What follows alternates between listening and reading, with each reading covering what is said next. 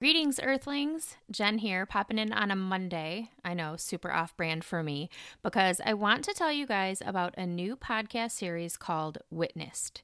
Season 1, Borderlands, is an investigative documentary about a charismatic outlaw, an iconic small-town sheriff, and the record-setting drug bust that ensnared them both.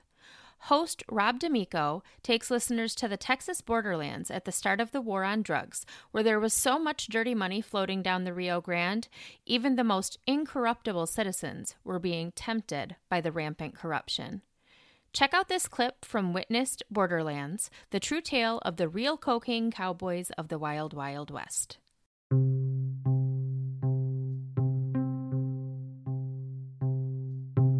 When Nancy was dating Robert back in the 70s, she knew about Pablo Costa's reputation. Pretty much everyone who lived in the Big Bend region did. But one day, around 1980, Nancy got a little more insight than she wanted. It was a little after lunchtime, and she and her husband Les got a visit from their friend, Robert Chambers. Robert came by the condo and asked Les, or told Les, hey, come on, go with me, let's go to OJ. So Les said, come on, Nancy. They drove west a little over an hour, then headed through customs and over the bridge into OJ. Robert drove them to the edge of town, to what appeared to be a guarded compound. It was a really, really tall cinder block fence, and it had like rebar sticking out of the top of it. And I saw machine guns and men on the wall, and we pulled up, and Robert got out of the Blazer, opened the door, and stepped down, and took a couple of steps to the front of the Blazer. A man emerged from inside the compound And came out with all those men around him with those big guns.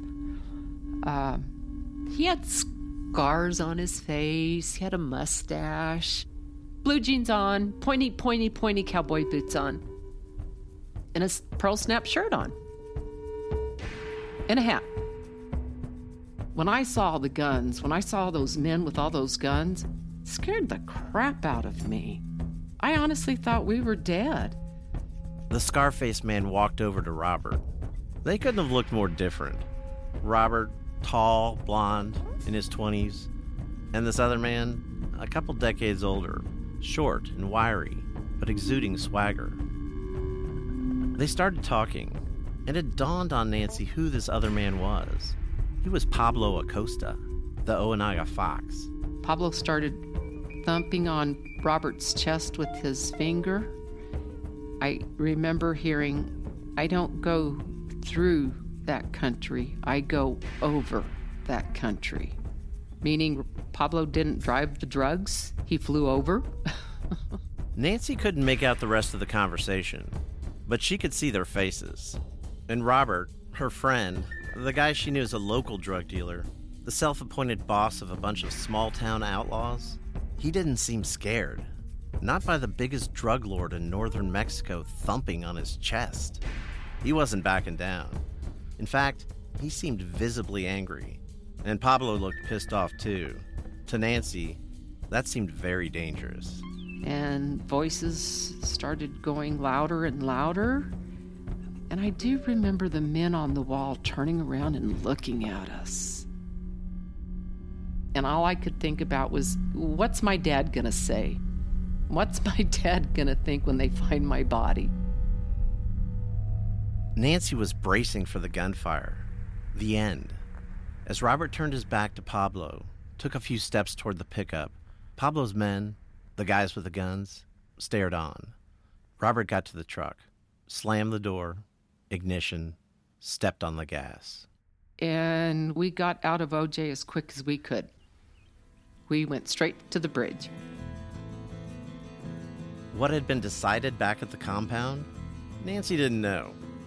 In that moment, the only thing that was clear to her was that Robert had bigger ambitions than she'd ever imagined. And, for now at least, he hadn't gotten what he wanted from Pablo. How did Robert seem when he on the ride back? Angry. He was mad. Very, very, very angry. If Robert got upset, First off, his face would turn just bright red, and he was real blonde. If you upset him in any way, he would get angry. God, he would just fly off the handle. Literally, he would just fly off the handle. This temper of Robert's, it would become his calling card, something I'd hear about from almost everyone I spoke to. But in The Blazer Fleeing Ojinaga, Nancy was even angrier. And I think I did tell Robert, don't you ever do this to me again. Don't you fucking ever put me in that position again. How did that change the way you looked at Robert? Did you think about it more, or were you still just kind of young and naive? I thought Robert was a dumbass. And I did not realize he was playing with fire like he was. And he was kind of slipping into a real violent world at that time. That's when I figured Robert was in really, really deep. Go listen to Witnessed Borderlands, available on Apple Podcasts, Spotify, or wherever you get your podcasts. And I'll see you tomorrow with a new episode of So Dead.